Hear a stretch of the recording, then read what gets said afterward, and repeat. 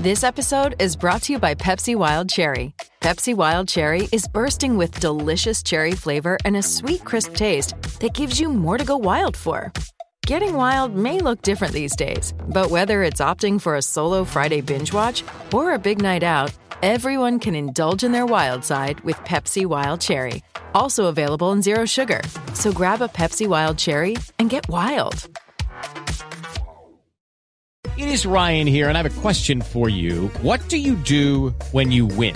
Like, are you a fist pumper, a woohooer, a hand clapper, a high fiver? I kind of like the high five, but if you want to hone in on those winning moves, check out Chumba Casino. At ChumbaCasino.com, choose from hundreds of social casino-style games for your chance to redeem serious cash prizes. There are new game releases weekly, plus free daily bonuses. So don't wait. Start having the most fun ever at ChumbaCasino.com. No purchase necessary. VGW. Void where prohibited by law. See terms and conditions. 18+. Lucky Land Casino, asking people, what's the weirdest place you've gotten lucky? Lucky? In line at the deli, I guess? Aha, in my dentist's office. More than once, actually. Do I have to say? Yes, you do. In the car before my kids' PTA meeting. Really? Yes. Excuse me, what's the weirdest place you've gotten lucky? I never win and tell. Well, there you have it. You can get lucky anywhere, playing at LuckyLandSlots.com. Play for free right now. Are you feeling lucky? No purchase necessary. Void where prohibited by law. 18+. Terms and conditions apply. See website for details. The Dugout Premier League Preview. Football Social Daily.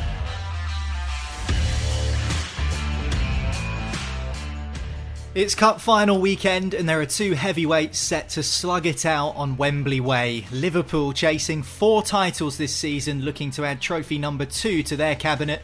They face a Chelsea side who are looking to avenge their final failure last season. Concern off the pitch for the Blues, but will there be celebrations on it come Saturday night? We'll look ahead to that, as well as some massive Premier League fixtures. Leeds, Everton and Burnley all play this weekend as they continue that battle to beat the drop, whilst Manchester City will look to apply further pressure to Jurgen Klopp when they travel to the capital to take on West Ham. Plus, with just a week left of the season to go, what do players actually do when that final whistle blows on the last day? Thankfully, we've got a couple of people on today's podcast who can help us find out. Welcome along to the show. This is The Dugout, the Premier League podcast featuring former top flight players. My name's Niall, and joining me today, 2 players who played for the South Coast's second most successful club. Francis Benali and Dean Hammond are here. Hello, chaps. Good to see you, Niall. Yeah, that's one way of introducing it. Sorry about that. There's only a week to go of the season, so I had to get it in there somehow. I'm running out of time here, you see. Francis, of course, a legend at St Mary's. Dean Hammond also had success with Southampton, as well as playing for Brighton and Leicester City too. So let's get stuck straight in, because there's loads to go at on today's show, and we'll begin at the FA Cup final, which takes place on Saturday night. It is Chelsea versus Liverpool under the arch at the National Stadium, the FA Cup final 2022. Now, over history, Franny, the build-up from a fan's perspective ahead of the FA Cup final has always been an exciting one. A few nerves thrown in there as well. You've been in the process of building up to an FA Cup final when you were at Southampton. So what is that process like as a player? Are they similar feelings to what the fans get? Yeah, I guess there is that mixture of anticipation and some nerves in there as well. You know, it's a very different occasion. There's a lot of excitement around it. You know, it's a nice position to be in, quite clearly. You know, I had it literally as I was about to retire from playing. So it seemed to have a bit more added importance for me personally at the time, because I knew it was going to be my last playing season. I knew I wouldn't really be playing in that sense, but I was part of the squad. I'd played a couple of games en route to the final, and it was nice to have played a small part. But you know, it's such a huge occasion. I think, you know, I don't know how Dino views it, but you know, certainly I know many players and supporters still view it as probably the best domestic cup competition still in the world, and you know, it still holds a special place for me. And it's just been a shame that, you know, as a former player, you know, and Dino's been in this position at Saints as well, that, you know, we haven't been able to replicate what the Southampton 76 side did way back, and to put another piece of silverware on the mantelpiece. But yeah, as an occasion, it's going to be absolutely incredible for the players, staff, all the supporters involved for both sides. Well, you talk about the occasion, Franny, and Trevor Stephen, who you both know well, who often appears on this podcast, has mentioned before that when he was sort of growing up and during his playing days and his pomp in the 80s, FA Cup final day was, almost as big as whoever won the Premier League. And it is a bit of a shame, Dean, to see that the FA Cup has kind of fallen down the pecking order in terms of importance. But there's no doubt when you get to the Wembley occasion, as these Chelsea and Liverpool players have done, they'll want to win it as much as anything else. 100% no. And like you say, I think in the past it has fallen down, but I think there's a kind of recovery for the FA Cup. I think the excitement is coming back, definitely. The bigger teams are taking it more seriously, as you can probably see from the final being Chelsea v Liverpool. But it's such a special day, such a special occasion, and I think you ask the fans, they love it. Every football club wants a cup run, especially in the FA Cup, because it's such a special competition. You get to play at the National Stadium at Wembley, a full house. Not every player gets that opportunity to play at Wembley, so it's still an ambition for lots. And obviously, winning a trophy is what you want to do as a player. Like I've mentioned before, that the memories, that's what you remember as a player. Those special occasions, those winning those trophies with your teammates, with the fans, the celebration, celebrating with your family. That's what you really remember. So I think the FA Cup has made a bit of recovery in the last few years. And maybe that's due to the fact that a lot of the teams in the Premier League know they're probably not going to win the Premier League because Liverpool and Man City are so strong. So are Chelsea, Tottenham and Arsenal. Maybe take it a little bit more seriously because that's probably the only competition they're likely to win. So there'll be huge excitement from the fans and the players for this game. And it's a massive game. This is a really, really good game. As we saw in the League Cup final, which was a great game. 0-0, but a really entertaining 0-0. Yeah, of course, Liverpool won that game on penalties to pick up their first trophy. They're still in with a shout of 4 trophies. But before we do talk about the Reds, you've actually played at Wembley and won a trophy at Wembley, Dean, if I'm right in remembering. You won the EFL trophy there. What's that day like? You mentioned special memories, celebrating with fans and families and stuff, but take us through the day. You wake up, are you having hotel breakfast? You're on the bus. How big are the changing rooms? How big's the pitch? Talk us through it. What's it like? Well, it's a brilliant occasion, like you're saying. It would start the day before when we went up with the Southampton. We won the Paints Trophy. We went up quite early the day before and stayed in the hotel overnight. And Alan Pardew was the manager at the time, wanted us to relax and actually encouraged the players to have a beer or a glass of wine just to kind of settle the nerves so that we could sleep. But the morning, just one. Let's put it away. Some players took the advantage of that, and some didn't. But it was only one. But I think the staff had a few more than one. But the day of the game, the morning, you try to keep to a normal routine. That's encouraged from the coaching staff. That's where the coaching staff really earn their money in terms of just keeping the players relaxed, keeping the players calm. It will start with a team breakfast. You'll have a walk before you start thinking about going towards the stadium. We always used to, at Southampton, we always used to have a kind of highlights and video on the bus, probably 10-15 minutes before we get to the ground, just showing clips of the season, goals, just to build a bit of confidence and belief in you. We always had a song that would come, I can't remember the song now, but a song that would come on to try and motivate the players probably 2 or 3 minutes before we got to the ground, which made the game feel a bit familiar. But pulling up to Wembley, when we played, there was so many Southampton fans. I've said it many times on different interviews, but we knew we were going to win that day. There was so many red and white everywhere for Southampton. We knew what it meant to the club. It was kind of the start of the recovery of the club when we were in League One. I think there was 60,000+ Southampton fans there that day. You walk into the dressing room. Special occasion for me personally. Never been to the new Wembley before that. Never been in the dressing rooms before that. The dressing rooms are huge. Like you say, we had the home dressing room, so we had the advantage as well. But yeah, and walking out on the pitch, it seemed huge, massive. The fans were there early, so there was an atmosphere before we even came out for the warm up. And I must admit, the nerves hit me as I was warming up. And I didn't really ever get nervous, if I'm honest. More in the preparation and the build up. But actually walking out for the warm up, I got a bit of a really dry mouth and couldn't really speak, if I'm honest, which is not like me.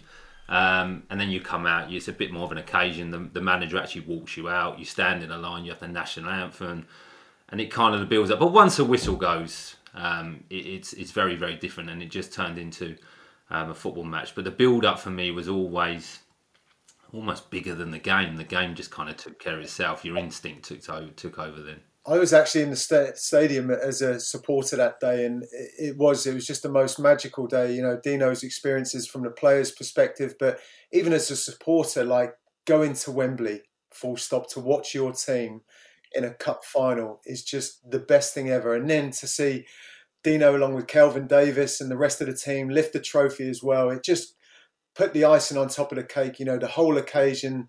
The celebrations afterwards as well. It's just one of those occasions, especially when it's in a major cup competition.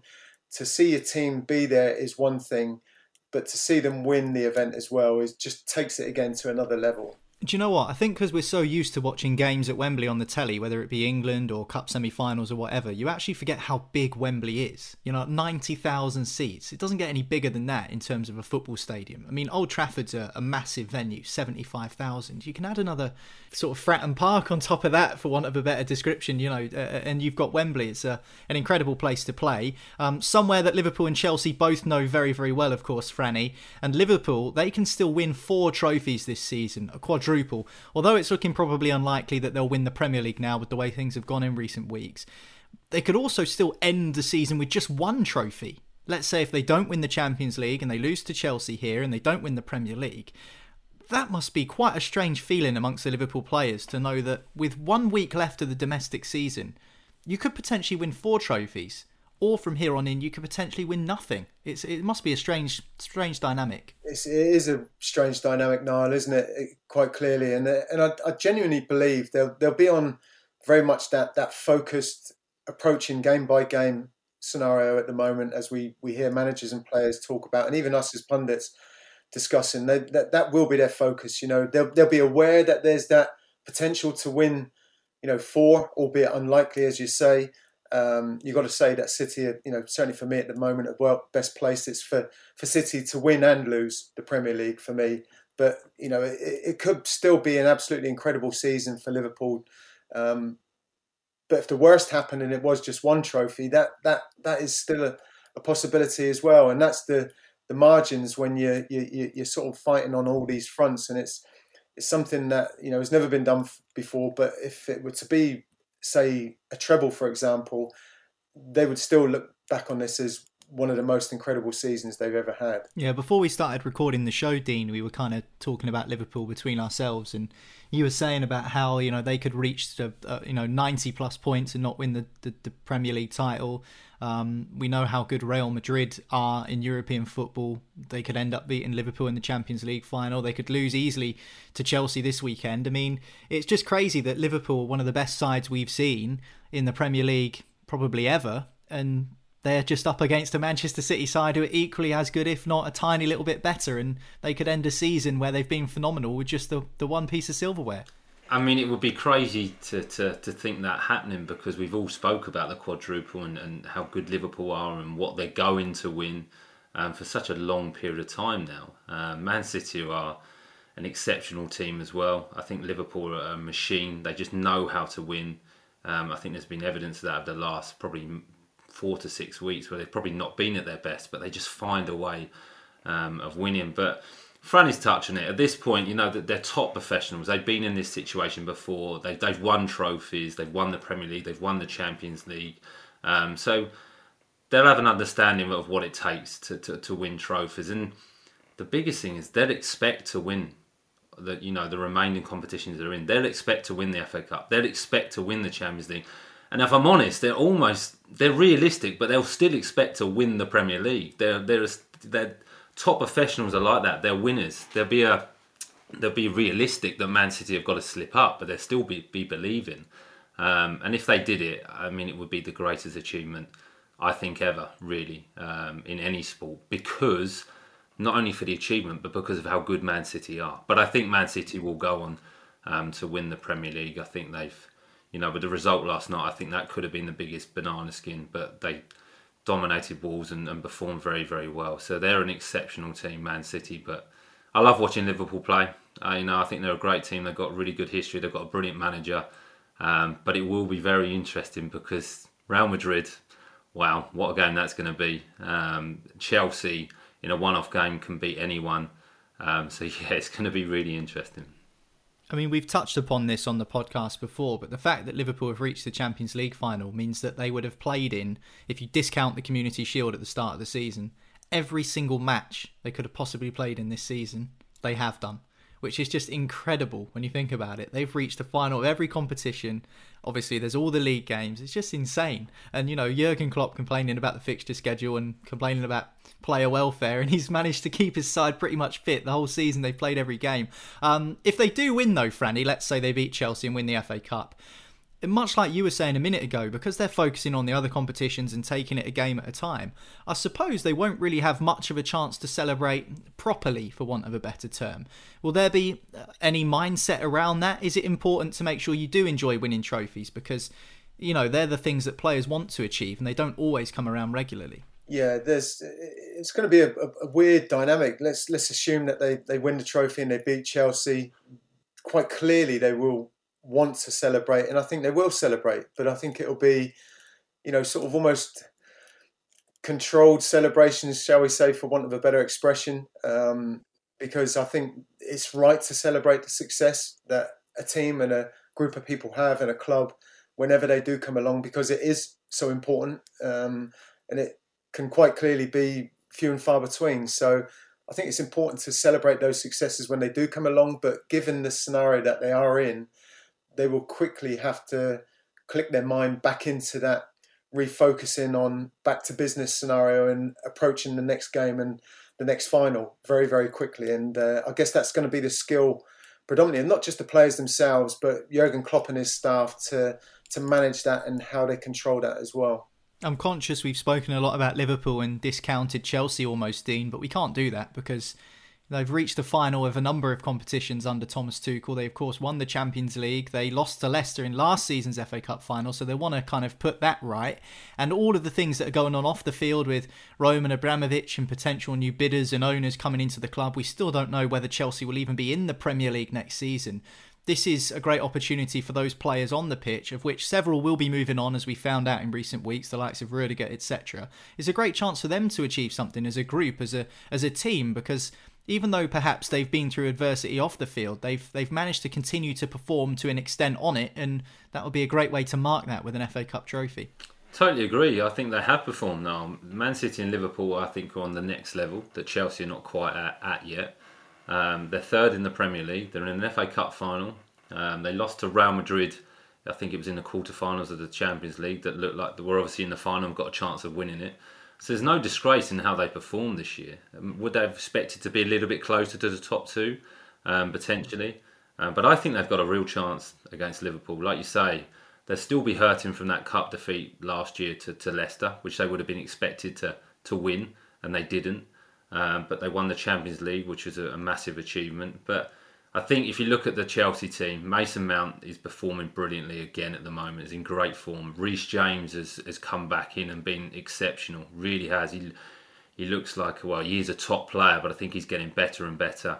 And Lukaku's come back into the team. You know, Lukaku is best. Let's be honest, he's unplayable. You know, he really, really is. If he's in the mood and he wants to play and he's got a point to prove and he's confident, he's very, very difficult to play against. And Chelsea have got world-class players. So I think this is going to be a really, really close game. Like we saw in the League Cup final, there's not much between the two teams, especially on a one-off game. You know, a consistent season, maybe there is. But in a one-off game, this is a flick of a coin. And I think it will be a brilliant game of football. And I know it doesn't matter too much because players change and there's a turnover in playing staff, etc. But Chelsea are pretty good at Wembley. And I think they've been there more regularly than Liverpool. Whether that will have an impact, I'm not so sure. One nice little quip to finish on, though, is that if Reece James and Chelsea win the FA Cup this weekend and Lauren James playing for Chelsea women win the FA Cup, it would be the first brother and sister combo to have shared in joint FA Cup success. So that would be a nice one for the James family should that happen. But we're going to move away from the FA Cup under the arch at Wembley, and next we're going to talk about some of the big Premier League games taking place this weekend, and stress on that word big. Leeds, Everton and Burnley all still fighting the drop. Massive games for them this weekend. We'll talk about them next. The Dugout Premier League Preview. Football Social Daily.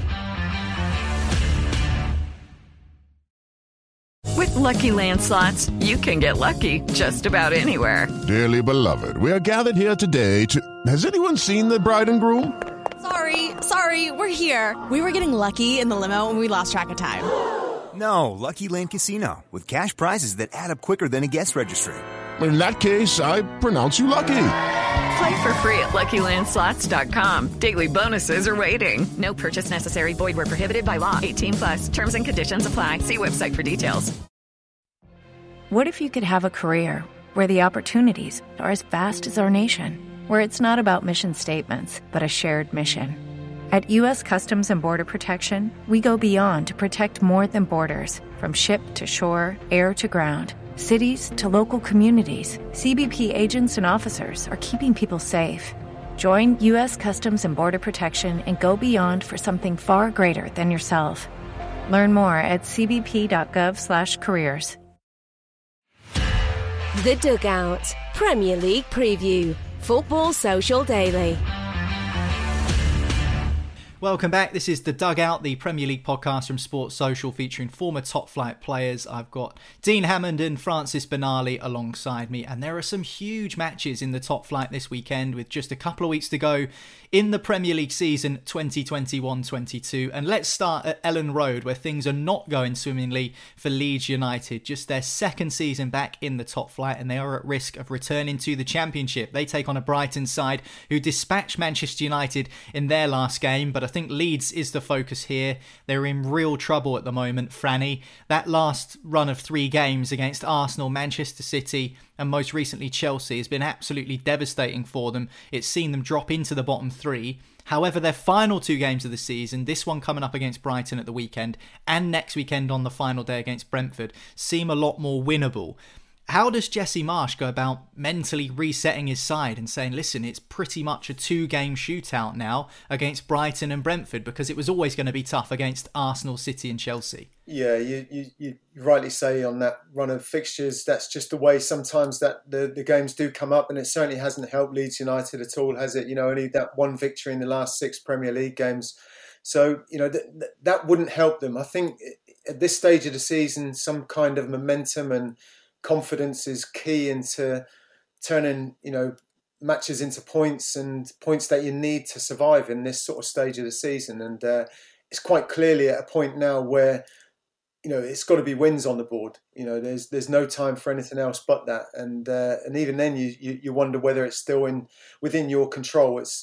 And that's, I guess, the only thing that they can control, and he can sort of focus his players on, is to keep the mood relatively light, you know, try and keep it stress-free, but focused. You know, everyone will know the position they're in and what is required from them. So it's just trying to keep a relaxed environment, I think, around the training ground and on the match day. And then, you know, from a playing perspective, I know, you know, having been in similar positions in the past personally, that you just can't wait for the game to come round. You know, the days and the build-up to the match itself, it's a long drawn out process, and there's some sleepless nights there as well, realising that you're faced with the reality of being relegated. So, you know, from a playing point of view, the players will just want to get on with the game and hopefully get the result that they're going to need. But it's going to be a stressful time, but one that will be something that will have to be controlled very much by the management team. Well, you say facing being relegated, Franny. A lot of the players that play for Leeds United is the same group that got them up from the Championship to the Premier League after 16 years away.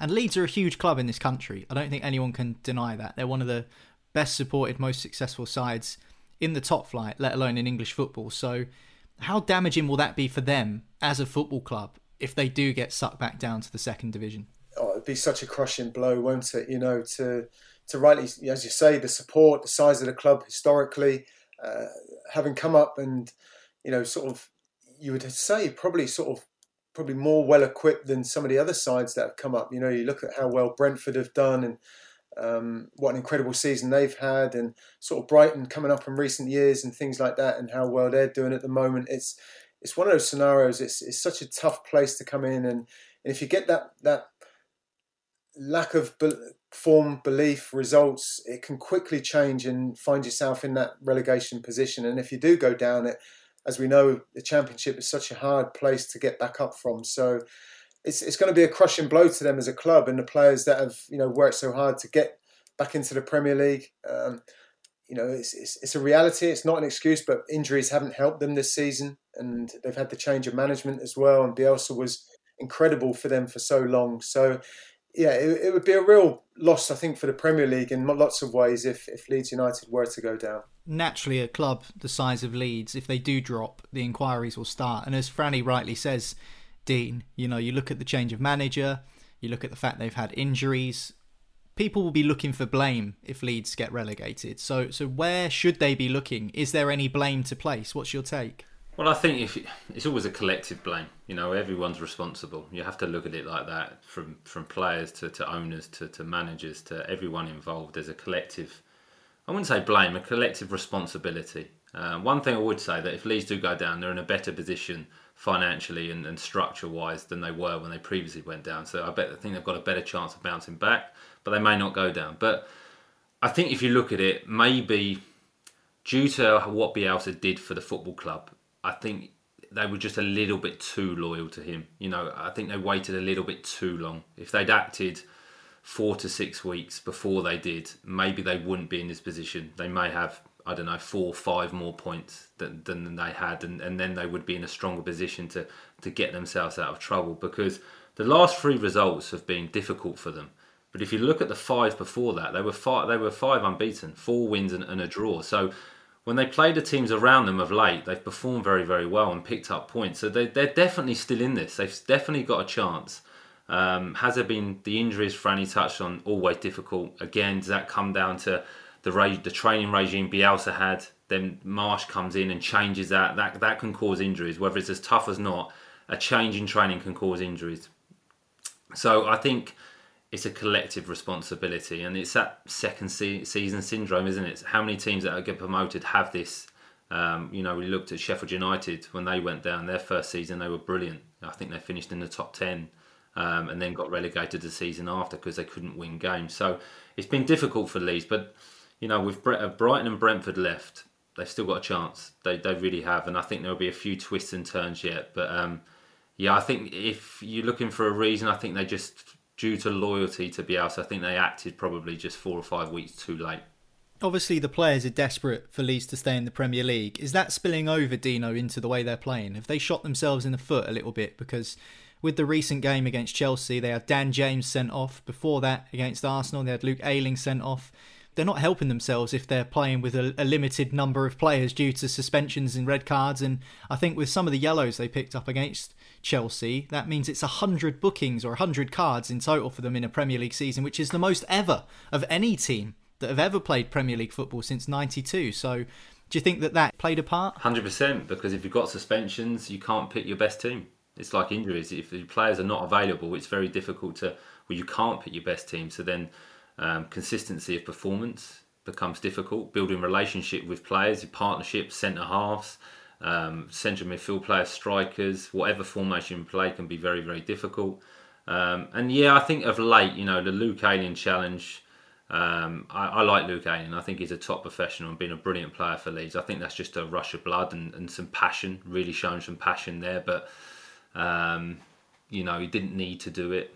Dan James last night doesn't really make tackles like that. That's not in his makeup. And where that comes from, is that instructions from the manager? Is that getting caught up in the Ellen Road atmosphere with the fans? Is it disappointment from being a goal down so early? So there's many reasons during a game why things happen. But the suspensions definitely wouldn't have helped. And also, I think you look at the bookings. You said I think over 100 bookings. You said I think that probably came down to the way Bielsa played. There's lots of situations where players have been in one-on-one situations and would have got beaten, so would have pulled a player back, would have taken him down, which causes more bookings. And obviously fatigue, because of the way they played at such a high tempo. Later on in the game, you will pick up big bookings when you're tired. So it's definitely not helped them, though. Yeah, I mean, man marking was how Bielsa played the game, wasn't it? So you're right with those one-on-one duels, and maybe that it does lend itself to more bookings. But let's talk about Brighton, their opponents, who absolutely demolished Manchester United at home, Franny, in their last game. They could finish 10th. They could still finish in the top half, which would be their best ever Premier League campaign.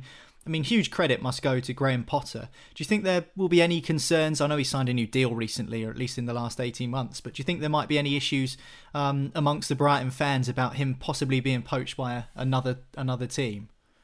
I guess they are quietly a little bit nervous, maybe, that, when you see your team being successful and club doing well, that it's quite often then going to attract the attentions of others, for not just the players, but the management as well. And he's been linked with various roles at certain stages during the season, hasn't he? And quite clearly has done such an incredible job at Brighton. But I just get a feel that certainly at this moment in time that Graham seems to be the sort of personality and character. And I played with him at Saints for a while when we were still playing, and he's a loyal guy. And if he's signed a new deal, then I certainly see no reason why he would want to be changing at this moment in time. But this is football, as we know, and there's some strange things that happen at times. And quite often, if there's a package on the table for either the club and or the individual involved, then quite often the money can talk. So I would never be surprised in anything in football, but nowadays, to be honest. But my gut feel is that he'd like to continue the work that he's been doing so well up till now. Before we move on to talk about Everton, Dean, just quickly on your old team, Brighton, is it fundamentally a different club to the one you played for? How different is it from the days when you were strapping that armband on and walking out? Well, when I was first there, no, it's completely different. No stadium, no training ground, no money to invest in players, no canteen. Got to give them two or three kits. Got to make sure there's a canteen there. Yeah, well, 2 or 3 kits at the beginning of the season, and that was your lot. So you had to look after it. No kit man to wash, and obviously now it's a Premier League football club, and the training facilities, they've just improved again, the training facilities on the women's side as well. I go down there regularly. My son's in the academy, so I'm down there regularly. It's unbelievable. The stadium's brilliant, and it's just a really good football club, and it's run really, really well. The academy's good there now. They're actually starting to bring homegrown players through again that are getting into the first team, so there's a pathway as well, and there looks like there's some business sense as well from the football club. They understand what sort of football club they are. Are they ever going to compete at the top? Potentially not, but they're progressing. You look at them, they're always progressing as a football club, and they seem to be making, which is probably what a lot of football clubs don't do, good decisions. And that comes with signings, recruitment, manager. You mentioned Graham Potter. I think he's done a great job. He really, really has. And it's a brilliant football club. It is. Where they can go from here now is really difficult, because where do you go? I mean, what are they, 9th in the Premier League? A cup run, winning a trophy would be fantastic for them. But yeah, I think I agree with Franny. Graham Potter, I don't think he will go anywhere, because he's allowed to manage the football club and he has a big influence. I think even from his point of view now, that he can maybe put a little bit more pressure on Brighton to just maybe invest a little bit more money, because it's so hard to do. But I think if they could get that striker in that could get him 15 plus goals, they could push the top 8 potentially, because they play some brilliant stuff. Yeah, they do. And you know what? I think you're right with Graham Potter. He's not just a first team manager in the sense of coaching the players. It does feel like he has control over a lot of things in that football club, which is obviously testament to the way that Brighton have allowed him to do that, and looks like they could reap their rewards this season. They've got a tricky game though against Leeds this weekend. And you spoke about making good decisions. One club who arguably haven't this season is Everton Football Club. They're at Goodison Park. They are out of the bottom 3 at the moment. They've enjoyed sort of a mini resurgence under Frank Lampard, but the job is still not done in terms of securing Premier League status for next season. They welcome a Brentford side who seem to have done just that in their first season in the top flight for a number of years. Do you think an Everton victory at Goodison Park over Brentford, Franny, this weekend, if it happens, will be enough to secure the Toffees' survival, or do you think we'll be going down to the final stages of the season? I agree with Dino what he said a little while ago, that I think there's still some real twists and turns to be had, quite potentially going down to the last day of the season. It's great from us observing, if you're not involved with one of the clubs, certainly that are in the relegation scrap, then the interest at the top end of the table, the title winners, the chase for the top 4 in Champions League football, but also the relegation scrap. And I think it could go literally to the wire. I think having 2 home games could potentially be the the big benefit for somebody like Everton and how they've done a little bit recently, and showing how, that support that they do get from the home crowd and what a difference that can make to them as well, could just sort of sway it in their favour a little bit. Yeah, I mean, the difference at the moment is 2 points. Just to quickly run through the bottom of the table, Everton 16th on 36, 17th is Burnley on 34, level on points with Leeds, albeit Burnley have a game in hand. We'll talk about their match with Tottenham this weekend in a second. So the bottom three, Leeds in 18th, that's the only real position you need to worry about, because Watford and Norwich in 19th and 20th respectively have already been relegated to the Championship. Now, Everton's last game was midweek against Watford. That was a goalless draw. I just wonder whether they'll consider that a missed opportunity to pick up 3 points and kind of extend that gap even further, because, as we say, it is only 2 points at the time of recording the show. What's interesting for me, though, Dean, is that the Everton-Brentford game's a 4:30 kickoff this weekend, whilst the Leeds game against Brighton is a 2 o'clock kickoff. So Everton won't be kicking off until just after the Leeds game is finished. Do you think the players and Frank Lampard will be watching that one on the iPads, on their phones? If so, is that a bad thing for them to do? Do they only need to focus on what's in front of them? Or will they not be able to help themselves but try and find a TV somewhere in the stadium and crowd around and have a watch? I don't think they'll be able to help themselves 100%. I mean, nowadays, you look at it, most teams now, especially at the top level, get together a long time before the game starts. There'll be pre-match meals, there'll be TVs everywhere. There's TVs in the dressing rooms now, so you won't be able to get away from it. They'll be watching the game live, and it's a huge game for both clubs. Like you say, it's only a 2 points difference. So if Leeds win that game, suddenly Everton Burnley will be back in, I suppose, depending on their result. But Everton could be really drawn back into it, and it puts extra pressure on the game. But also on the flip side, if Leeds don't win, I mean, what inspiration and motivation that gives to the Everton players. Not that they need any more. They're playing... I was looking at it, when you go back a few weeks now, and if you'd said to Frank Lampard and the Everton players after they lost in the FA Cup to Crystal Palace, then they lost to West Ham, then they lost away to Burnley, if you could put them in this position with 2 home games now, with Brentford and Palace, to stay into the Premier League, they would have snapped your hand off. So they've got a great opportunity at Goodison Park, because the results have been good of late. They're picking up points, they look better, they've got more legs in the team, so there's more energy in them. It looks like Frank Lampard has kind of picked his team now and stuck with them, so there's a relationship and an understanding between the players. But in answer to your questions, 100% they'll be watching that game, and I would have been doing the same thing. Even if you didn't want to, you just wouldn't be able to not watch it, honestly. Especially if Leeds are losing. Yeah, I've been on the pitch as a player on the final day of the season, and even during the game itself, getting updates from the supporters. Yeah, you got a geezer there's always one fella with a radio, isn't there, Franny, going, the scores in the other games. That's right. There was exactly that. Was it a throw-in or a break-in play, whether it was an injury or something like that? There was always a moment where the supporters would be telling you exactly what was going on elsewhere. So, yeah, most definitely the players will be following other games, but their supporters will be closely tuning into other things going on as well. Well, those Everton supporters have been in fine voice in the recent matches in the Premier League. They've given Lampard's side a lift. They'll need to do so again at Goodison Park this weekend, as Brentford are the visitors. Now, Tottenham against Burnley is another huge game. Of course, Spurs face Arsenal on Thursday night. We're actually recording this week's episode of The Dugout just before kickoff in that massive North London derby. Antonio Conte's already said it's win or bust for Tottenham against Arsenal in that game on Thursday. I suppose that dictates how things will go for them against Burnley, Dean, this weekend. We know that Burnley have got a couple of days to prepare. Tottenham not so much, because they've got that huge North London derby. So depending on how that one goes on Thursday, could change the complexion of this game with Burnley, which might hamper or suit Burnley, depending on the way things go. 100%. If Tottenham don't win tonight, it's going to be a huge ask for them to get into the Champions League.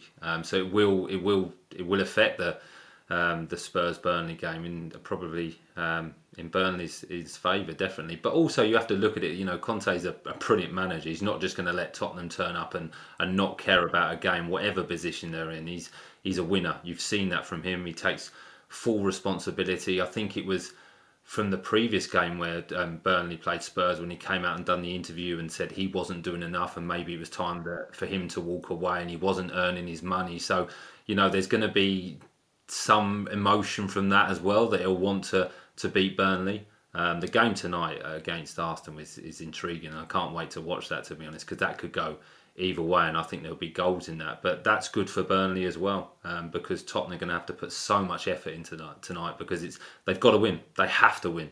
They have to beat Arsenal, and that's going to be a big ask, because Arsenal are a decent team as well. So, Burnley have, again, put a really good run of results together and look like a good team, and kind of taken the shackles off a bit and pulled some results out. What is it? 4 wins and 1 draw in the last 6, only losing to Aston Villa in their last game. So, again, we've said it. This will go, in my opinion, this will go down to the last day of the season, and there will be the fans in the stadiums, on the radios, fans cheering, scores going on. It will be really exciting, I think. Now, we don't want any jokes about this because we've had enough since he took over from Sean Dyche, but Michael Jackson is the interim manager. And he's won the April Manager of the Month award. At the time, Franny, we were all stunned that Burnley decided to pull the trigger on Sean Dyche and say, thanks very much, Dyche. After 9.5 years, your time's up, out the door you go, with, not really even a send-off message to say thanks for your service. It was just, we've changed manager. It was a very cold, almost calculated statement from the club, and yet in comes this interim manager, Mike Jackson, and as I say, wins April Manager of the Month award. I think 30% of the points they've picked up this season came through the month of April when he took charge. At the time, as I say, we're all shocked about Dyche's departure, but if he keeps them up, it looks like an inspired decision all of a sudden. Well, if they do stay up, then quite clearly they will view it as the correct decision. And I, along with a huge number of others, as you just touched on, thought it was the wrong decision to make for Burnley, and letting Sean Dyche go at that stage. But quite clearly, Mike Jackson has had some kind of effect on the side and ultimately results, which is given them a chance, I think. They've always been known and renowned for that fighting spirit, and I think that's been a big part still of what will potentially be an incredible survival run. In a late one as well. It's you quite look at sort of how you can write teams off at certain stages of the season, and Burnley were probably in that bracket for a while, but they've certainly shown that desire, commitment, everything that you need to do to have a chance of staying up. But they're maybe playing that little bit more football at times as well, and they've looked quite good and strong on occasions. So yeah, credit would have to go down to maybe the change that has been made, but it certainly at the time didn't sit comfortably with me, and maybe as an outsider still doesn't to a degree in the way that that football operates sometimes. But we've seen it before. I'm sure it won't be the last occasion as well, and we're just going to see if that roll of the dice is going to pay off for Burnley. Yeah, Spurs-Burnley, one of a number of games taking place on Sunday. Villa, Crystal Palace, Watford, Leicester, Wolves, Norwich also happening, but so too is West Ham versus Manchester City. And we've already touched upon City. They were absolutely dominant against Wolves, Dean. De Bruyne was sensational. Erling Haaland's on his way, and I think De Bruyne kind of touched upon that with the Haaland celebration for one of his goals. But West Ham, they've had a decent season. They've obviously, kind of out of the running for Champions League now. They're out of the Europa League, which would be disappointing. Do you think they can cause an upset at home at the London Stadium? Because the fans have been given plenty to be grateful for this season. Definitely. No, I think they've beaten Chelsea at home this season. They've beaten Liverpool at home this season. So they're definitely capable. They're competitive against everyone. They've shown that. I think the distraction of the Europa Cup has seen that the league form has dropped off, but now that's over. They'll want to finish the season really, really strong. They want to get back into Europe because of the journey they've had this year with the Europa Cup, like I say. And they're a good team. They've got some good players, and they're good at home. But they are playing Manchester City, who are exceptional. And Kevin De Bruyne last night, I mean, unbelievable. A hat-trick, or it was 4 goals, hat-trick he scored last night, 3 with his left foot.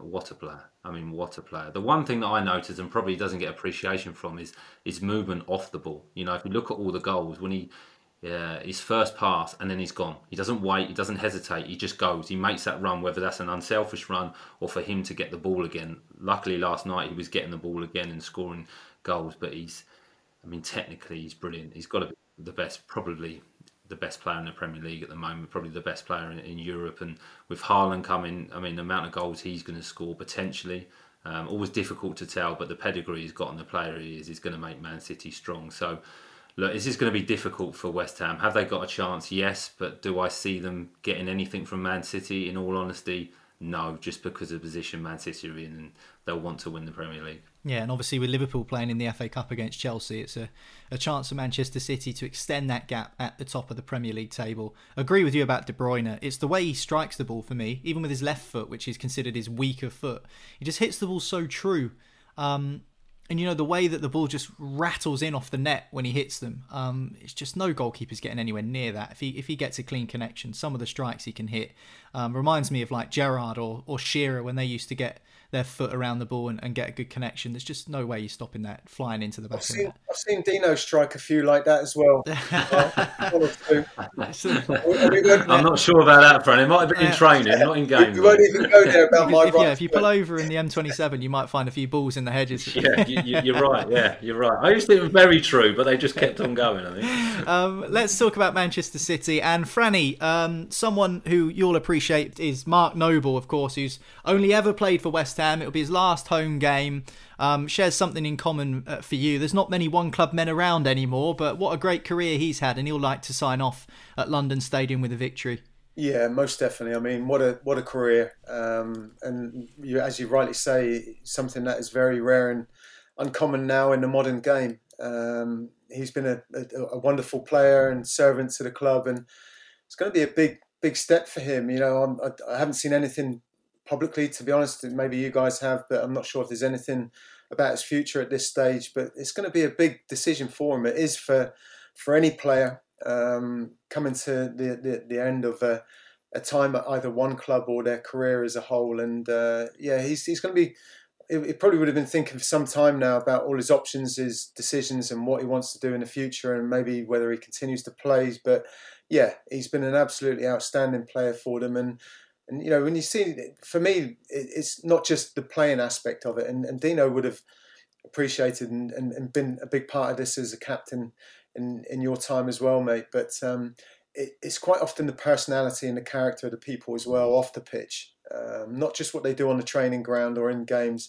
When you're seeing things about him like brushing dressing rooms out and things like that, and those sort of standards and qualities of him as a person, go a long way in the stuff they do in the community. So he's certainly a good person by the looks of it, as well as a good footballer, and it'd be somebody that would be missed at the club if he were to move on. I think it's a really interesting debate, which we won't get into now, but if you think of someone like Mark Noble, he for me is one of only a handful of players left who straddled an era of football being what it was before and entering this new contemporary era where social media has become a thing. The broadcasting rights have gone through the roof. The other one that I can think of off the top of my head would be James Milner, who started kind of at a similar time. So it's like Noble and Milner kind of experienced Premier League football or top flight football as it was kind of before the explosion of broadcasting rights, and whether that will change and we'll see players akin to those two in the future, who knows? Maybe we will see some old school players, but I do think that this kind of the end of an era ushering out, not just at West Ham, but just in the game in general. And his final home game, Mark Noble, for West Ham United will be against Manchester City this weekend. So as he has his eyes on what he does next, what do players actually do at the end of the season? We're going to take a quick break and then we'll try and find out from Franny and Dean next. The Dugout Premier League Preview. Football Social Daily. It is Ryan here, and I have a question for you. What do you do when you win?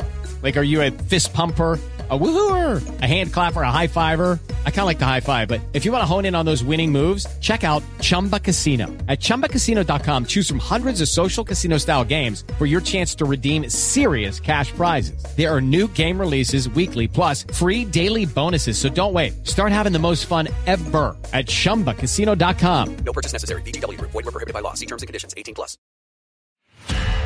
The Dugout Premier League Preview. Football Social Daily.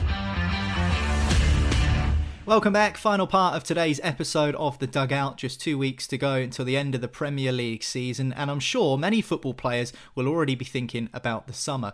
There's often that saying, isn't there, that the players are already on the beach, or they've got their sandals on, or they're already thinking about their holidays.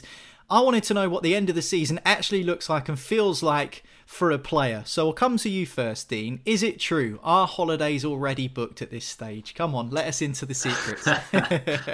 You know what, Noel? It all depends on what situation you're in, and what division you're in as well. If you're in the Football League, obviously you have the playoff situation. You don't know whether you're going to be around there.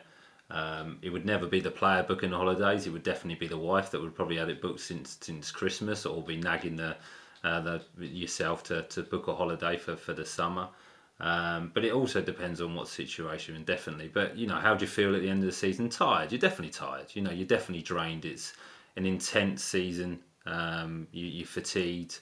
But the worst bit for me at the end of the season was always that the season would finish, and then you'd be in for 2 or 3 days. I don't know what it was like for Franny, but we'd always be in for 2 or 3 days with some testing, some information on what's needed to do over the summer, the meetings with the manager, the meeting with the coach, the meeting with the strength and conditioning coach, and you've almost lost focus at that point of view. You just want to completely switch off, and it kind of just drags out. You're in at the training ground for a few days, and the season's finished. So it all depends on where you're at. Being in the playoffs is really exciting, to be honest. I enjoyed it. I was only in the playoffs once when I went back to Brighton in the Championship, and we got to the playoffs, and that was an exciting time. There's still a buzz around there, so you get re-energized for that. But holiday wise, yeah, it'll be more from my experience. It'd be more my wife nagging me, going, well, when are we going to book the holiday? When are we going to book the holiday? So yeah, it's an interesting. What's the go-to destination, Dino? What's your favourite? Portugal was always for me. Portugal, yeah, I used to love Portugal, especially with young kids. The flight's only a few hours. Weather's pretty reliable, so yeah, we've been to Portugal many times. But yeah, we used to try and get away as a couple as well. So Mexico as well, which was quite nice, I must admit. I know every player is different, Franny, but can players truly switch off? We mentioned Mark Noble before the break there, and there's questions as to whether he might play again or completely retire. If he does completely retire, he doesn't have to worry about anything. For example, having a few too many pasties during the summer holidays, or a few too many pints when he comes back for pre-season. So with that in mind, can players actually truly switch off? I know pre-season's a time to kind of forget about football and relax and chill out, but I suppose there's always that little seed in your mind where you're thinking, okay, I can't be too off it when I get back for pre-season because I'm giving myself more work to do. Yeah, I guess each individual, every player, every club will have different ways of doing things. Speaking personally, I quite agree with Dino. You needed that physical and mental switch off. And it's a long, draining season, even from a down, and we know the riches that are there financially for players nowadays. But, you're still effectively, even when there's days off or a little break, you're still on call to the football club almost 24/7. And arrangements can change day to day. You might make plans with your family for what you think is going to be a day off or a structured day off.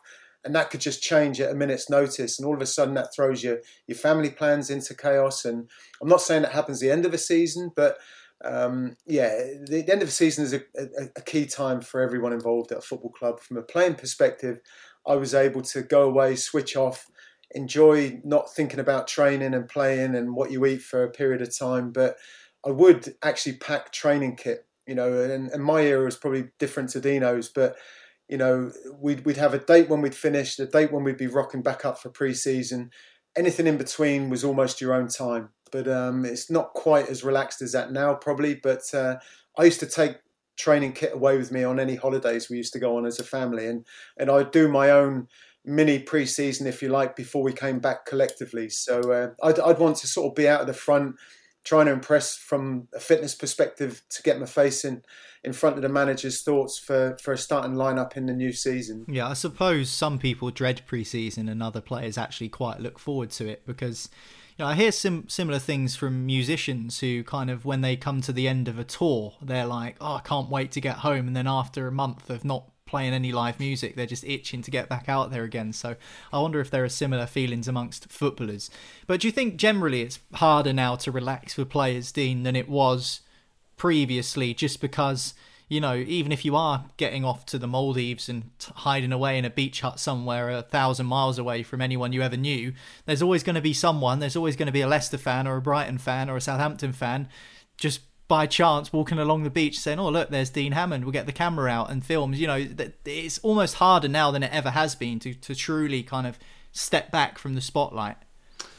It's so true now. I mean, look, Franny's just touching it. You know, the financial reward for the players now is massive, and that's part of the business. But I don't envy them. I really don't. You know, there's no privacy, especially the top players. There's no privacy for them at all.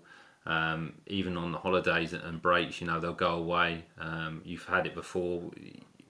I'm probably similar, and Franny's similar, that I'm always trying to be polite to people, speak to everyone. I think that's good to do, but it can become a task sometimes when you're just trying to have that family with you, that meal with your family, especially when you've got young children. So it can be difficult for the players, and obviously the younger players as well, that actually want to let their hairs down and go and have some fun. You know, some of these players are still so young, and don't have the responsibilities of a family, so they want to go away and have a few beers and have a laugh with their mates. And to be honest, it's not possible anymore, because everyone seems to be looking for a story and waiting for someone to slip up. And yeah, quite grateful there wasn't cameras around when I'm younger, to be honest. But no, it's part and parcel of being a footballer now, which is unfortunate.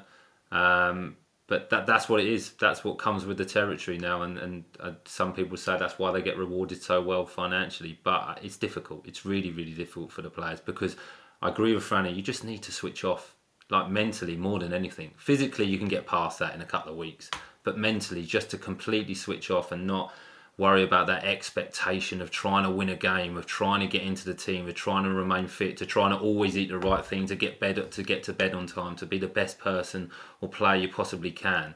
That's the biggest thing for me, just to sit down and relax. What was the longest, Dino, that you went without actually physically doing any kind of training? From, say, playing the last game to starting some sort of activity again?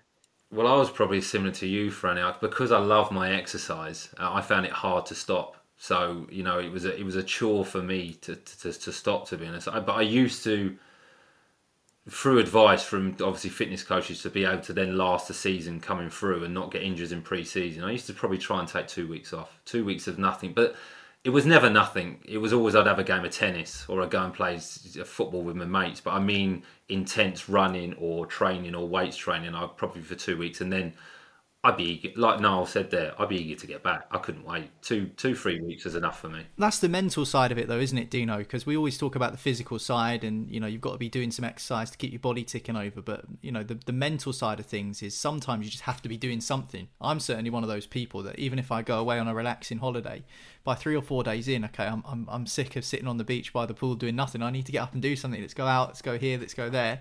I guess it's kind of the mental stimulation as well, because, you know, we talk about the taxation on a player's body physically, but you look at some of the players this season, for example, you know, we've mentioned Liverpool a lot through today's show. To have played every game in a season and had those emotional ups and downs of winning, losing, might not win the title, might win more trophies. You know, you need to recharge your batteries mentally as well. 100%. You have to be able to do that. And I mean, it was always a blessing for me to have young children, because it was tough and hard work. And Franny will know this, but you can switch off because you go into their world. You know, if you go away on holiday, you're in the swimming pool all the time. You're playing games with them. You're doing things that necessarily you might not do or haven't been able to do during the season, but which does help you switch off. You know, I was never a huge drinker, especially when I was with the family, so that wasn't a way of me switching off. Maybe when you're with the lads, I'd drink more, but with the family, didn't really do that. But you do need to switch off, more for the fact that you want to be recharged and refreshed for the new season coming. The worst thing you can do is go back and you feel drained, because pre-season, believe me, like everyone knows, is tough, really, really tough, physically and mentally. So you do need to take that time, even though it can be hard, because I'm like, you know, I don't like sitting around. It doesn't suit me. Yeah. My final question was going to be about the end of season party, but do you know what? I'll leave that for another day, I reckon. Franny, Dean, appreciate your time as ever. Really enjoy having you on the show. Don't forget, if you hit subscribe, that way you won't miss an episode of this podcast again. We are the award-winning and only daily Premier League show you can find every single day of the season, and there are only a few days left. There will be a new episode for you, so you can catch us again on tomorrow's show by hitting subscribe. But my thanks to Franny and to Dean. That's it from us, and we'll speak to you next time. The Dugout Premier League Preview. Football Social Daily.